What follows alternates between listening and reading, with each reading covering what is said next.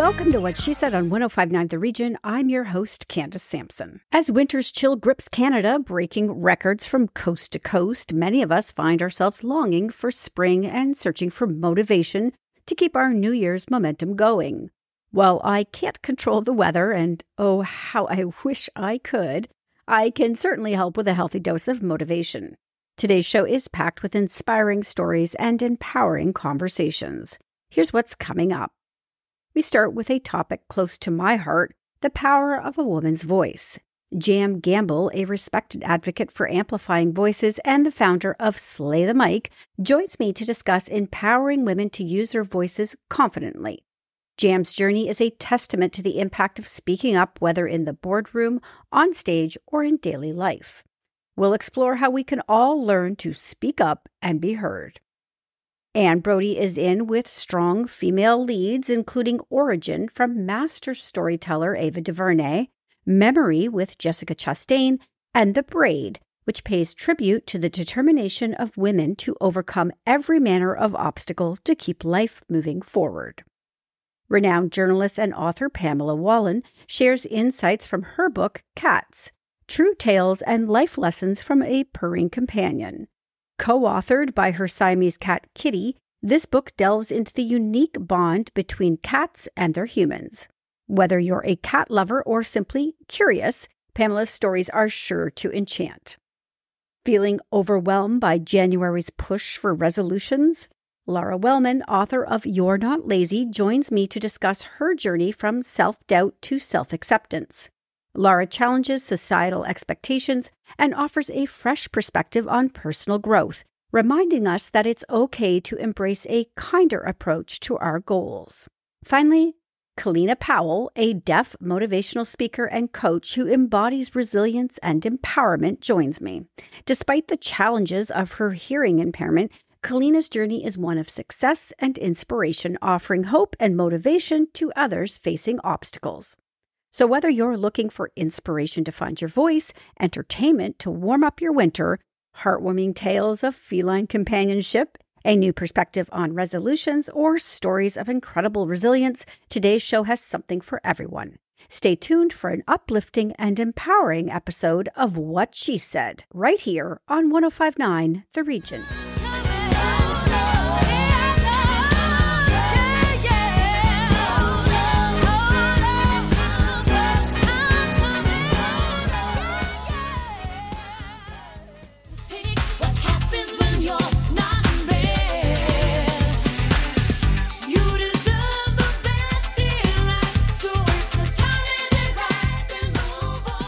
We're kicking off today's show with a topic that's obviously very close to my heart, the power of a woman's voice and the importance of believing in it. Joining me is Jam Gamble, a renowned advocate for amplifying voices and the founder of Slay the Mic. Jam's work is all about empowering women to trust their abilities and use their voices confidently. Her journey and the impact she's made are truly inspiring. Whether it's in the boardroom, on a public stage, or in everyday conversations, finding and using our voice is a crucial step towards empowerment. So let's explore how we can all learn to speak up and be heard with Jam. Welcome to What She Said, Jam. It's nice to have you here. This is so cool. I've been waiting for this conversation. Me too, actually. I've been sort of quietly stalking your Instagram now for a little while, and I saw a video you did the other day, and I thought, I cannot wait anymore. I have to reach out to her. So I'm so glad you're here. Can we start? Can you sort of talk about the journey with Slay the Mic? Because it's inspiring, and maybe just share what brought you to that point. Oh, gosh. I love reflecting on this journey. So I've always been a talker. I'm the kid who got into a lot of trouble for talking. Teachers thought it was a problem. Bosses thought it was a problem. My mom thought it was a problem.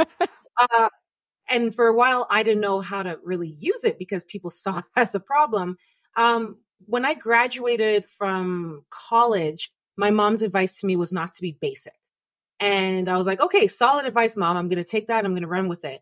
And my background at the time was in special education. So I took my love of talking and teaching and just connecting with people and my passion for special education.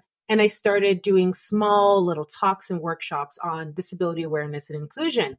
That led me to accidentally launching a TV show called A Voice for All. And became a TV host, had a show for 6 seasons. I winged it, never had a teleprompter or notes or any of that. And from there, that's when I got into doing small event hosting and again, little talks here and there. And every time I got off the stage, people would always ask me, like, how do you do that? And believe it or not, I never knew public speaking was a fear. Wow. Because I got into trouble for it. I didn't know people were scared of talking. I didn't even know that public speaking coaches were a thing. I only got introduced to one when I was hosting TEDx, and they paired me with a speaking coach, and I convinced her to let me wing TEDx.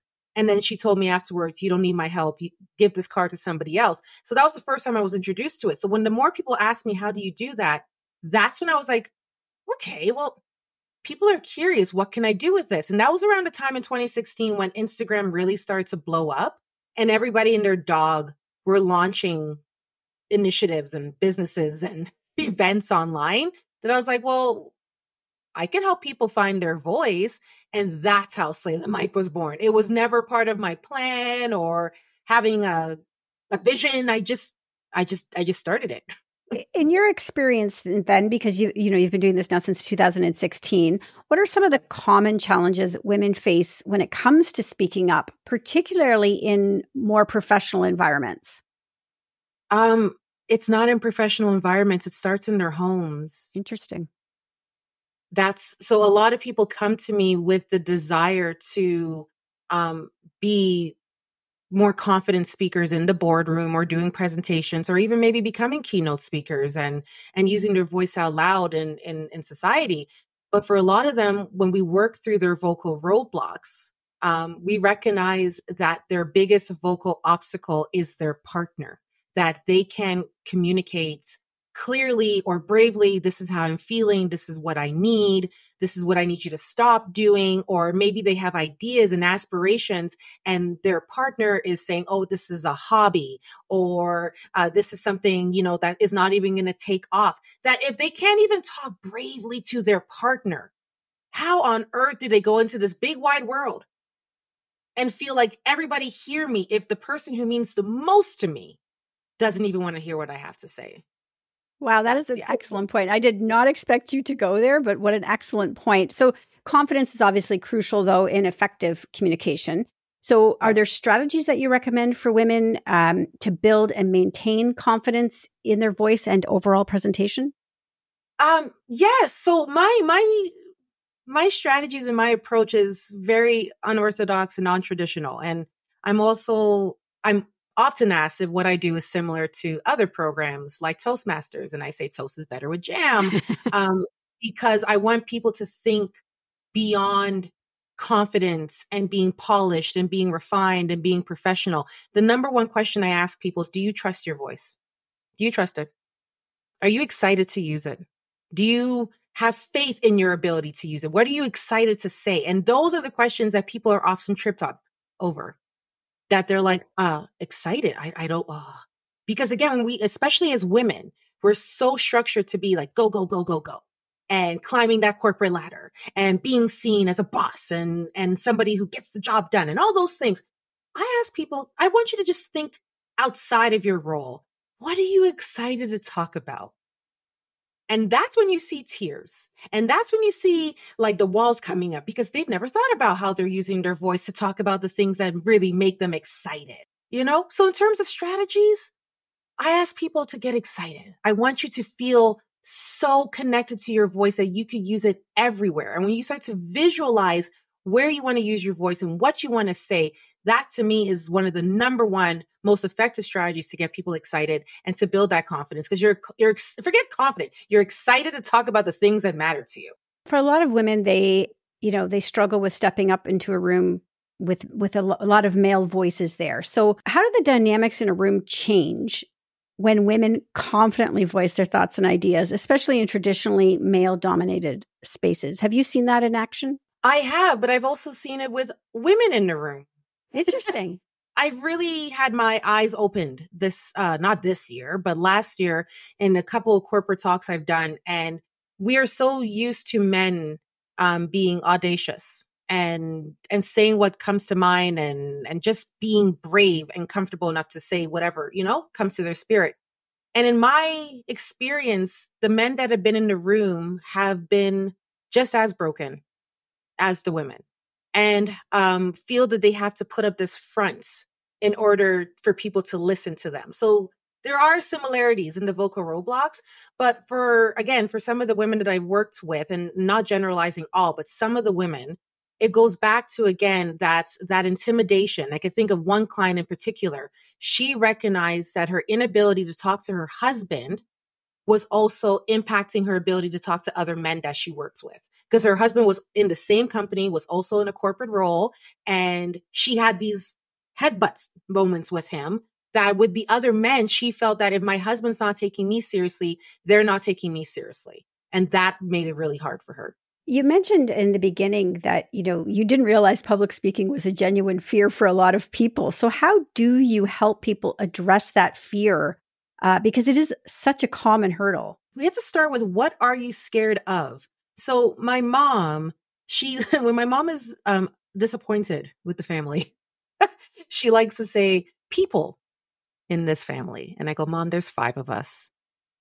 Who is the problematic person? Is it the dog? Is it my brother? Is it my stepdad? Is it me? It's me, isn't it? Right? So when we say, I have a fear of public speaking, you are now telling your brain and your gut, we are scared of speaking everywhere and to anyone.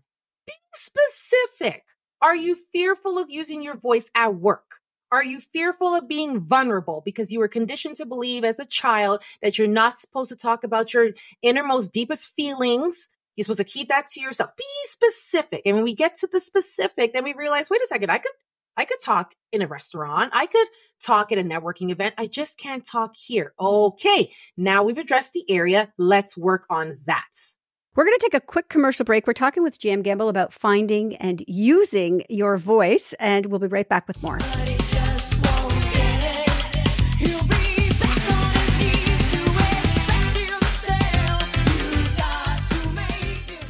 More with Candace Sampson and What She Said coming up on 105.9 The Region. Welcome back to What She Said with Candace Sampson on 105.9 The Region.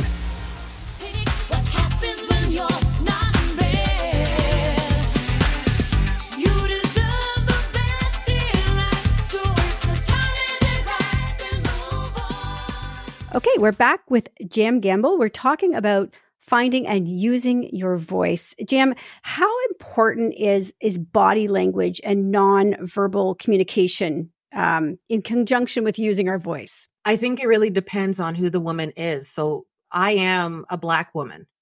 So my body language, unfortunately, has been misinterpreted and misunderstood for years. If I cross my arms, that comes across as being aggressive.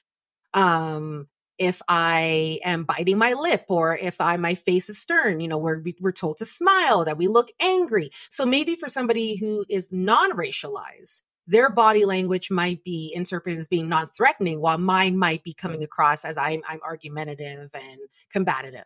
But in general, I think body language does help tell a story. But if people are really connected to the speaker, they're looking at your facial expressions. And I think we often overlook the power of a smile, or somebody who's looking up in the air when they talk, because we've been conditioned to believe that confident speakers are looking you dead in the eye. They're not looking up. They're not saying, But to me, if I'm listening to someone share their story and they're taking a moment to pause, and their body, their weight is shifting from foot to foot, they're looking up, that to me is a speaker who's speaking in the moment. They're thinking and speaking in real time. This is not something that has been orchestrated or rehearsed. So I think it really, again, it comes across differently to whoever the audience is and where they're at.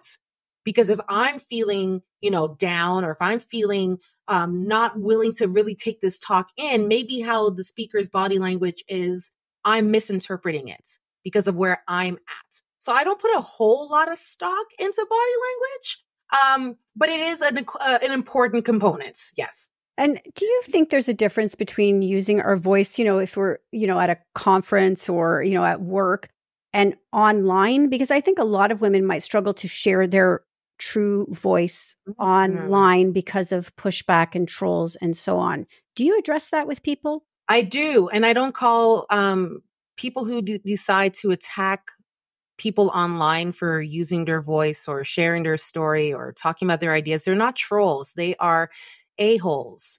Trolls are fictional characters that live under a bridge with big feet and a beard. So when we tell someone, oh, that's just a troll, you're essentially telling that person, the person who's causing you pain and anguish isn't real. It isn't real. So we talk about setting those boundaries online, practicing blocking, reporting, doing those types of things. But I think for a lot of people, one of their vocal roadblocks online is the fact that they are worried if people who work with them come across their accounts. And I'm like, we really need to change this thinking. Like, oh my gosh, Susan from finance is going to find me doing my makeup routine in the morning. Oh no, I can't have that. Like, we're humans. We have to remember that we are humans who are multifaceted with multiple interests, and our 9 to 5 is not just like what we're about. So I'm guessing that you're a bit of an extrovert. Some days, but I've also recognized the importance of being an introvert as a speaker to protect my energy. Well, I was going to say, because I think a lot of people, some people are naturally more introverted, and they may struggle a little bit more with speaking out. Do you have any advice for somebody listening who is, introverted, or I hate the word shy? Yeah. Guess what? There's going to be people in the audience who are also shy and introverted. Yeah, your people are there. So if you are a shy person, if I'm a shy audience member and I see you coming across as shy, I'm going to go, we have something in common. And if that shy speaker could share their story or share their opinion, I could do it too. So even if you are introverted and quiet, you could also be motivational and inspirational.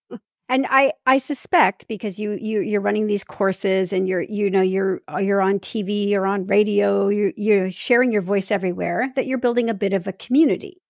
Yes. And so how can women support each other in finding and using their voices, both in the workplace and in their personal life, building again on that sense of community? Yes. Community over competition, always. I am really blessed to have an incredible online community that if I went online and said, can someone just make me feel really happy? They will either send voice notes or messages to lift my spirit. I think we celebrate people who are already up there more than they need to be celebrated. And we really need to be celebrating those around us. Celebrating our coworker for doing that presentation. That was really hard for her. Celebrating that friend of ours who's online, who finally got the courage to talk about this business idea and is bringing it to life with using their voice. Celebrate them. Let them know, I hear you. I appreciate you. And I'm proud of you, because the chance of them repeating that action is increased like tenfold. Right? Because somebody who is their people recognize that. And I think there's so much we could do just by giving somebody a compliment. Our voice is truly powerful. And the more we use it to uplift people, the more we're going to see a lot of changes in their life and in ours, because we feel good. So tell me then, we don't have long left, but how does Slay the Mic work? Do they sign up online? Is this in person? No, so there are learning opportunities in person where I go on the road and I do workshops, but the Slay the Mic program is ran online. It's a virtual course. I teach live twice per week. It's my way of being in touch with my speakers and seeing their vocal development over the course of 11 weeks. And yeah, they sign up online and then we get to work. And how long is the course then? It's 11 weeks.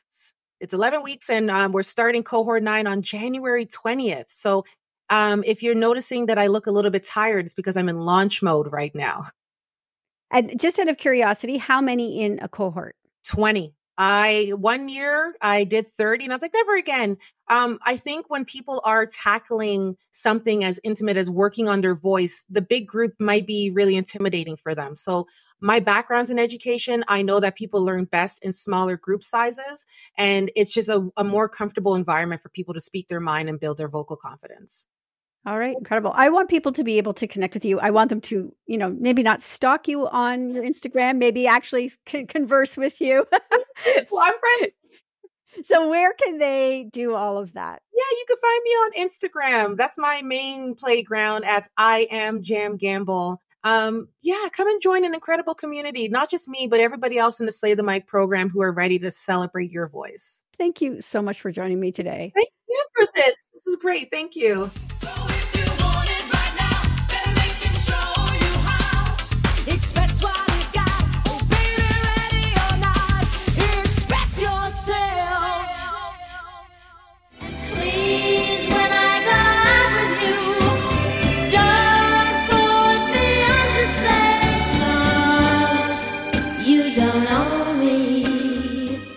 It is time to catch up with what's new in entertainment with Anne Brodie. And Anne, you were not kidding when you said you were going to be back with a lot of entertainment this week. There is a ton to pick from. Absolutely a ton. But I'm glad we've sorted it down to 3 stories about powerful women. So strong. Yeah. Oh, I was watching the trailers yesterday and I was so moved. And it was actually like a little bit of an intensity scale in the way it was ordered. So let's start with Origin. And I love Ava DuVernay. Just love her. And, you know, she is one of the nicest people I've ever met on the interview circuit. I have such fond feelings for her. But she's brilliant. And her new film, Origin, is based on Pulitzer Prize winning journalist Isabel Wilkerson, played by Ingenue Ellis Taylor. And she is outstanding. Now, she's written a book about caste, whatever you want to call it. And so she has put together, she's a professor, but she has an author, but she's put together the threads that bind slavery, Nazism, the untouchable system in India, and the deaths of people like Trayvon Martin. And she combines that with a story that she's going through with her own family. So it's a very strong thread that ties these ideas together. And she thinks that the idea of caste, all of that comes from one single impulse, and that's to create otherness. So she takes us to Nazi Germany back in time. She takes us to India to see the dreadful conditions under which the untouchables live. And actually, there's more about that later. But it's quite astounding. She has a white boyfriend, and he's murdered. So that's all part of it, too. And she has this really interesting conversation with a plumber, played by Nick Offerman. He comes into her house to fix something. He's wearing a MAGA cap, and he doesn't want to work for her. He just doesn't. But then she sits down. She's, smart woman. And she draws him into a conversation about parents. And before long, he puts his bag down and gets to it, does the work. I mean, she, on big and little terms, she is effective and humane. So it's a beautiful thing. Yeah, first off, I had never heard of the book, so I definitely want to read it. And I just love the way Ava DuVernay just weaves together her movies. It's just brilliant. It doesn't spoon feed you. It makes you think. But she connects all the dots for you, and she's just brilliant. So I can't wait to see it. Very elegant, her film. Let's talk about Memory with Jessica Chastain. I love her as well. She is such a strong actress. So let's touch on that for a little bit. Yes. Now, I'll just give you a little bit of gossip. She won the Oscar for The Eyes of Tammy Faye Baker. Very glamorous, everyone's cheering her and everything. And a week later, she begins work on this micro mini film called Memory. She does her own hair, makeup, wardrobe. There's no dressing room. It's just shot in this crummy part of Manhattan. So she's a worker in a adult daycare center. So she works with Memory. So she goes to a high school reunion and runs into a fellow played by Peter Sarsgaard, who she recognizes from when she's little, and she believes he abused her. So for some reason, he follows her home. She tries to ditch him, but he keeps there, and he sleeps outside of her home in a tire. So she has him removed, calls his sister, and finds out that he is, despite the fact that he's his age, like, maybe 40, he has dementia. So she decides that she will care for him as a social worker. And they develop this wonderful, understanding relationship. She, too, has problems. She's a recovering alcoholic. So the two of them sort their problems out together and fall in love. And I mean, it's tough. There are tough parts of it, and it's difficult to watch at times, but it is so rewarding. And the performances are incredible. Plus, we have Jessica Harper, who plays her bad mother. That's an astounding, very, very short performance. A great film memory. Don't forget to watch it. All right. Excellent. Last one, your favorite. And I mean, the trailer looks amazing and tense. Tell me about The Braid. Oh, my word. Well, here we have the Untouchables again. So Letitia Colombani, just an amazing woman. I interviewed her and it's on the site, has put together a trilogy starring Kim Raver, Mia Meltzer, and Fatini Pelusi. It's set in Montreal, India, and Italy. So we have the Montreal lawyer who is diagnosed with cancer and she starts to lose her hair. In India, we have an untouchable who leaves a desperate situation at her home, travels with her little girl with one bag of belongings into the city. Everywhere she's dismissed and abused, and she has no money to feed them, but they had to get away from their situation. So her salvation has to do with hair. I won't tell you what it is, but it's the toughest bit to watch and the most hopeful. And then the third one is set in a family business making wigs in Italy. And the father dies, and suddenly they're faced with the idea of poverty and eviction because he totally blew the business. So now they're known, this wig factory is known for using human hair, but they have to start to import it. So the daughter thinks about how she can revive the business. And again, very hopeful. It just gives me shivers thinking about it. All right. Well, I love that you brought really strong female leads, female stories this week. Thank you so much, Anne. You've got these, and you've got a whole bunch more, including Freud's Last Session, the Teacher's Lounge, over on whatshesaidtalk.com. So people should definitely go read your full review this week, and we'll see you next week. We'll see you next week. Just let me be myself. That's all I ask of you. I'm young, and I love to be young. I'm free. More with Candace Sampson and What She Said coming up on 105.9 The Region. Welcome back to What She Said with Candace Sampson on 105.9 The Region.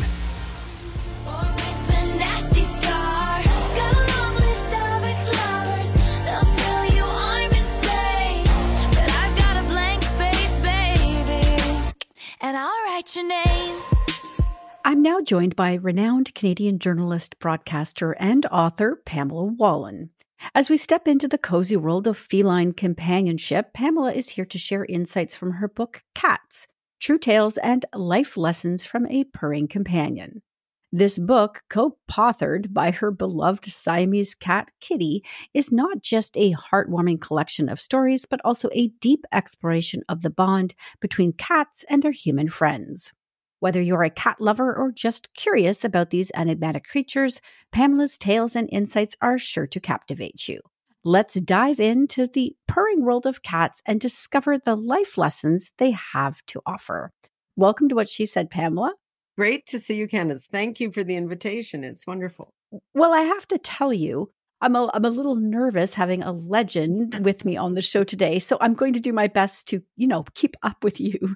So can you share what it was about Kitty that changed your heart and mind about cats? Yeah, it really is an interesting process because I grew up with a dog in the house, and in a rural community, cats are mostly in the barn dealing with the mice, right? That you don't have that same sense of them. And then, later in life, a friend of mine asked if I would babysit her cat while she was gone on a vacation. And I was, not really that interested in it, but into the house came this little chocolate point female Siamese cat. They're pieces of art, right? They're so gorgeous. Anyway, she was there a couple of months, and then I thought, okay, I don't even want to give her back. Cooler heads prevailed and said, no, you must return the cat. There's no problem. But I set about on this search, and hard to come by. They're very hard to come by. And I finally found a woman, and she said, I have two females. Drove like a maniac, got there, and she said, I'm sorry, I sold the female. And I said, but you said you had two. And then she pointed to this little runt of the litter over in the corner who didn't have much of a hope, really. And I just scooped her up and took her home, and she spent the first few months of her life right here because they love a heartbeat. So our bond was early and close, and then I started to learn about them. Cats are much different than dogs, and I hadn't appreciated that truly. So it was quite a bonding experience. She was there with me, as they say, in sickness and in health, and divorce and losing jobs and changing countries and the whole thing. So it really gave me a lot of insight into what they give us, what we can learn from them. I think she made me a kinder, gentler person. Your book is filled with a lot of intriguing feline facts and anecdotes. Yeah. Could you share one or two that particularly stand out to you? Well, it just overwhelmed me when I started to read that. I mean, they have been around for 12,000 years, these creatures, and they were goddesses in Egypt, and everybody from sailors to witches had some contact with these creatures. And I remember first reading, well, when I was young, reading the Diary of Anne Frank, and it's hard when you're a child to really appreciate that. Given the circumstances today, it's an important book for, I think, people to look at again. But it was only when I started doing this book that I realized that she had a cat, which kept her company at the time, but she had the diary, which so many millions have now read, and she called the diary Kitty. And that really struck me because it was that powerful a connection that she actually called that document Kitty. But all these other things that come up, and I'd seen my own cat do this, where their ears pivot independently from the other and can literally do 180 degrees because they have 32 muscles in each ear. Wow. They have more than it's just incredible, right? And so you see this, that they're like a radar system. The tail, 245 bones in a cat, 20 of them are in the tail, which is, of course, why they end up having 9 lives, because they can always right themselves in a tree or on a fence, things that look so precarious. And in today's world, cat influencers are a really big phenomenon. How do you think Kitty would have fared in this modern landscape of cat celebrities?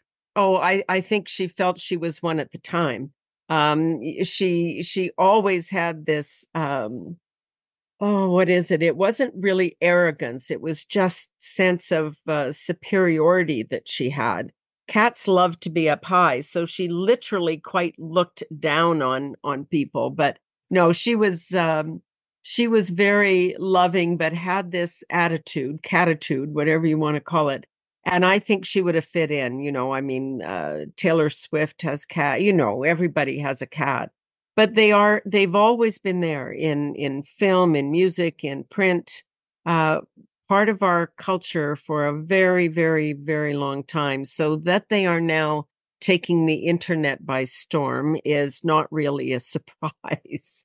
And you've also included interviews with cat owners and experts in your book. What was one of the most surprising or touching stories you came across during these interviews?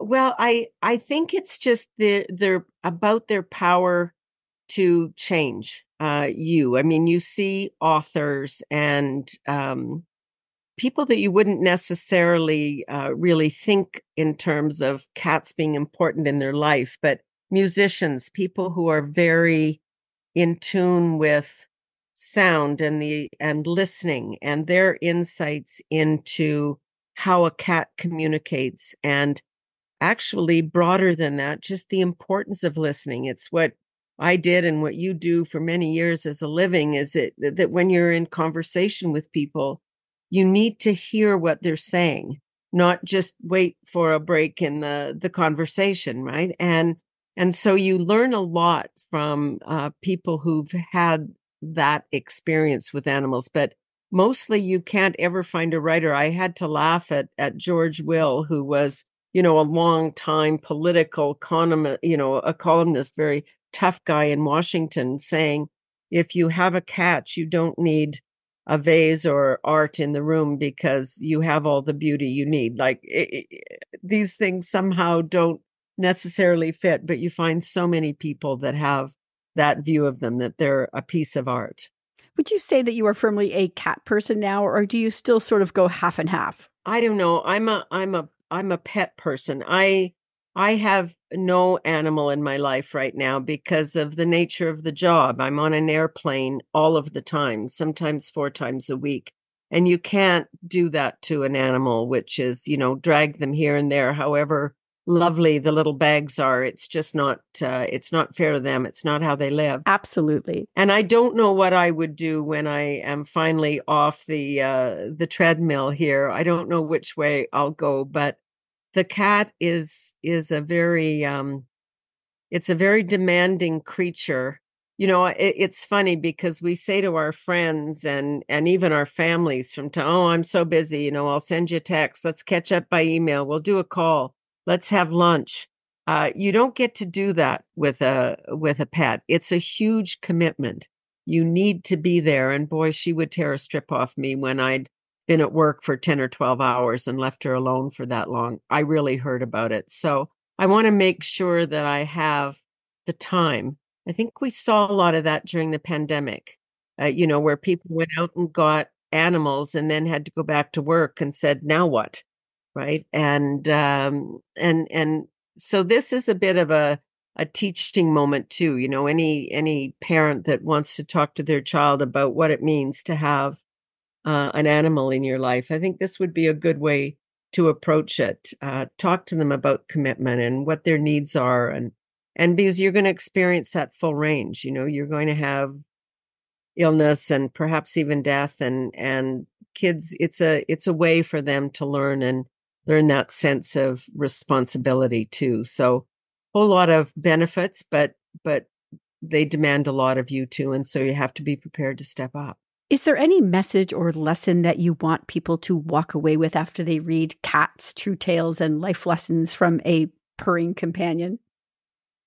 Well, I think what I learned was the ability to pause and stop. There's all sorts of scientific evidence that a cat's purring will actually heal its own bones, but it also slows our heart rate and can lower blood pressure, those kinds of things.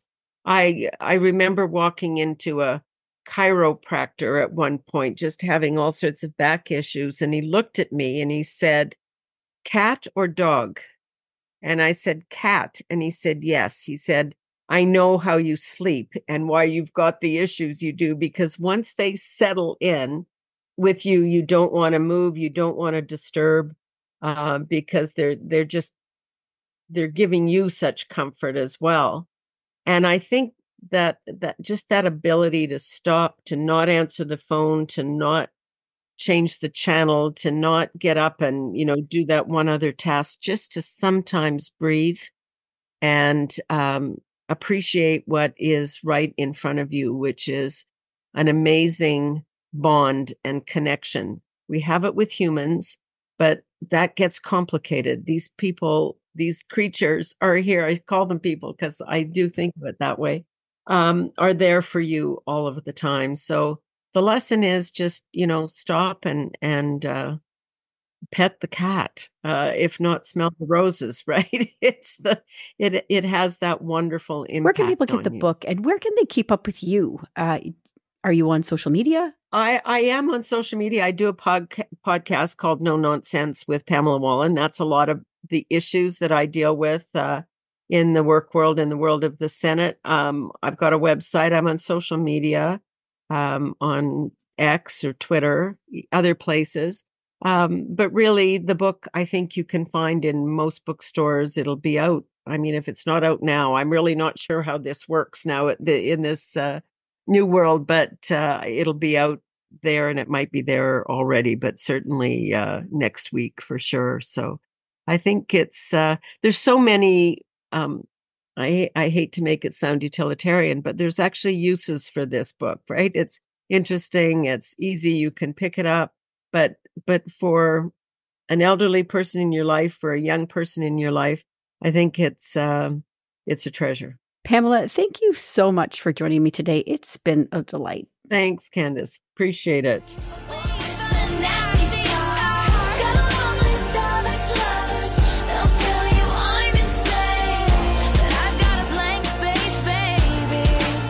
And I'll write your name.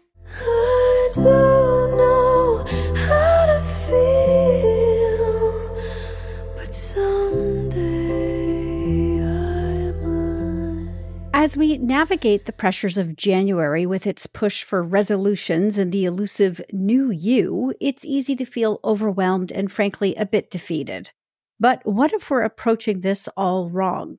Today, I'm joined by Lara Wellman, author of the book You're Not Lazy, and whose journey from self-doubt to embracing ease and self-acceptance is not just inspiring, but a much-needed perspective shift. With over 15 years of entrepreneurship and helping thousands find their path to happiness, Lara challenges the societal expectations that weigh us down.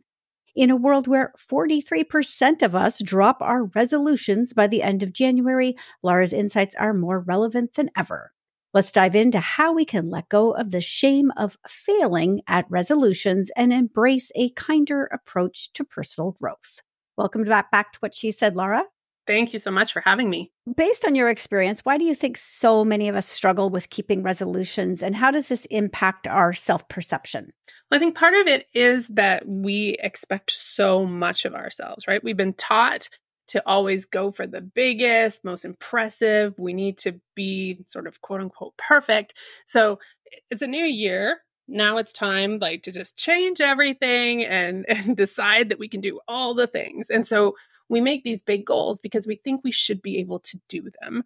And we don't really consider whether we have the capacity, whether we really want it, how much work it's going to take. It's just I'm going to go for the thing because I'm supposed to. And then, life actually is still going on. We're still the same person. And it's not easy to just change everything just because we decided on January 1st we're going to. So we have these huge expectations and then feel terrible about ourselves every time we can't meet them. Absolutely. And in your book, you talk about reframing how we feel about ourselves, which I think is key here. So can you elaborate on how someone can start shifting their mindset from feeling lazy to recognizing their true potential and worth? Yeah, I think part of it is just deciding and believing that it's okay to change some of the things that we've been taught, right? To realize that there are ways we've been taught to expect things of ourselves that are unrealistic. And so it's not that we aren't measuring up, it's that unrealistic expectations are all around us. All the time we're being told to be somebody who we're not.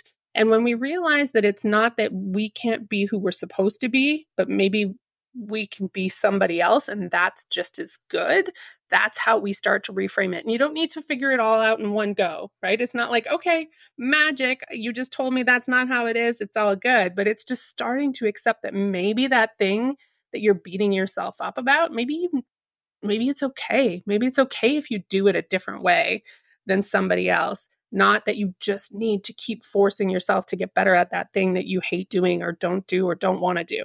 So then how can someone begin to let go of sort of the societal expectations and pressures? Because we all do it in the new year. And frankly, the more I think about it, the more I think it's the resolutions that fail us, not us failing the resolutions. So how can we let go of that and really sort of embrace our own identities and make changes that matter to us? I think the first step is noticing it. One of the things that I like to point out to people is when they tell me they just need to do something, right? So how is that going to change this year? How are you going to do that thing you've been talking about? Well, I just need to do it. Okay. So that tells me you've been trying to do it for a long time and you think it's just a force of will, right? If you just could will yourself enough to do it, you would do it.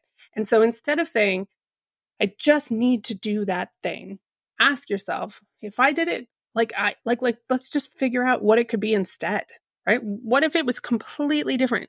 And to start considering that's the key. Is again, it's not all of a sudden being able to do all the things you never did before and this is the magic thing. It's noticing how we get stuck thinking we're supposed to just do something. Just do it like that. Just be like this. When you catch yourself saying that, again, it's the shoulds, right? I should want to do that. So, okay, but do I want to? And then asking yourself that's how you can start to notice what might be different and what might not be aligned between what you were told, what you think it's supposed to be, and what you want. So for people who are feeling really overwhelmed by the new year, new you mantra right now, they've, already dropped their resolutions, they're feeling lazy, as you might say, and beating themselves up. What are some practical steps they can take right now? I think it's just allowing themselves to consider something different. It's allowing themselves to think it's not me. It's not me, right? Like there's nothing wrong with me. I don't need to change into somebody else to be successful. I don't need to become someone different in order for things to work out. I just need to, I just get to, I'm just justing right there too, right? But like, it's that part of you where you allow yourself to consider it's okay if I don't do things the way I thought I was going to do them. It's okay if I want to do things differently. It's okay if I rest and slow down. And then that helps. Like the more you just start to do a little bit of that, the more you can see the possibilities of how to think differently and how to be okay with where you're at. Again, it's not a magic solution, but noticing is the first step. It's really important. Well, you have lots of tips and advice for people in your book, and you also share online. Where can people connect with you, maybe even have a conversation with you about this very topic? Yeah. So if you go to you'renotlazy.ca, that takes you to the information about my book and my Facebook group and tells you a little bit more about all the ways that you can connect with me. All right. Wonderful. Thank you so much for joining me today, Lara. Thank you. But I wanna try.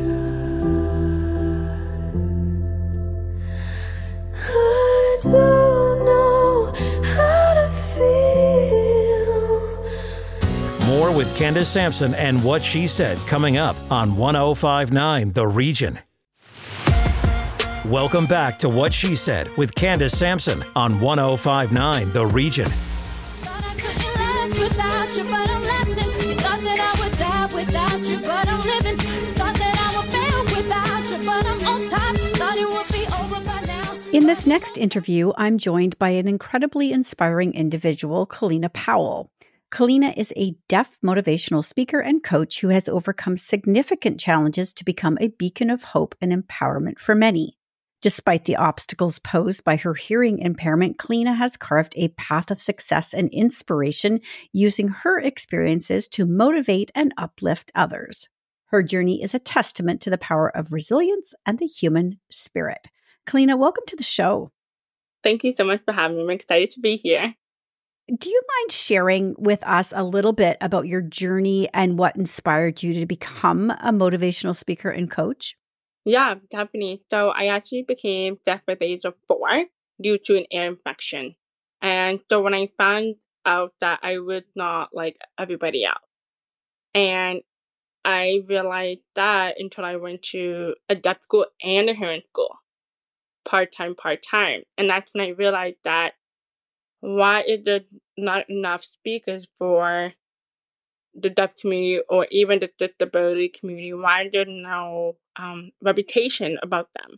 Why is there such a low number? And it's very unfortunate for me when I was growing up. I was always looking up online, like, is there any deaf coach or any deaf speaker? Or I couldn't find anything. And it was so sad and it breaks my heart that a lot of time people don't have that role model, how they have. So I'm here and come in and pitch and become a motivational speaker.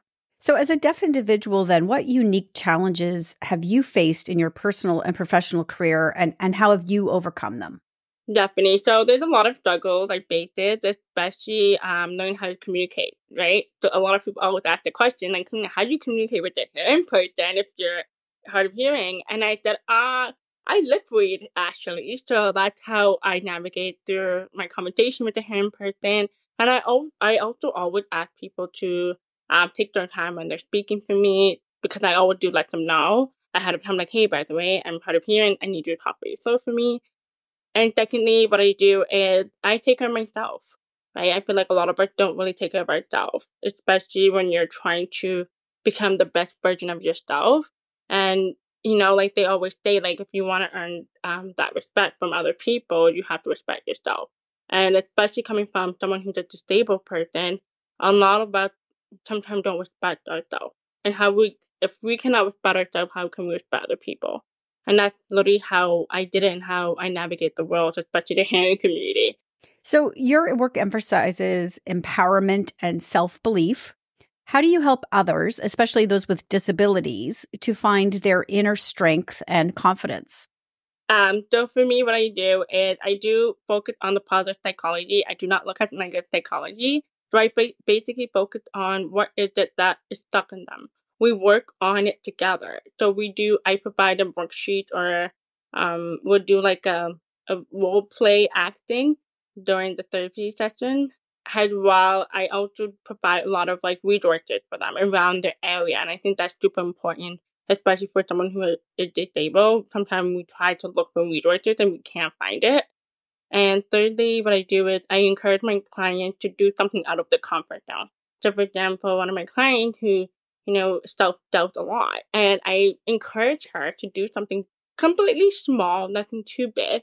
And she's like, no, I think I can do that.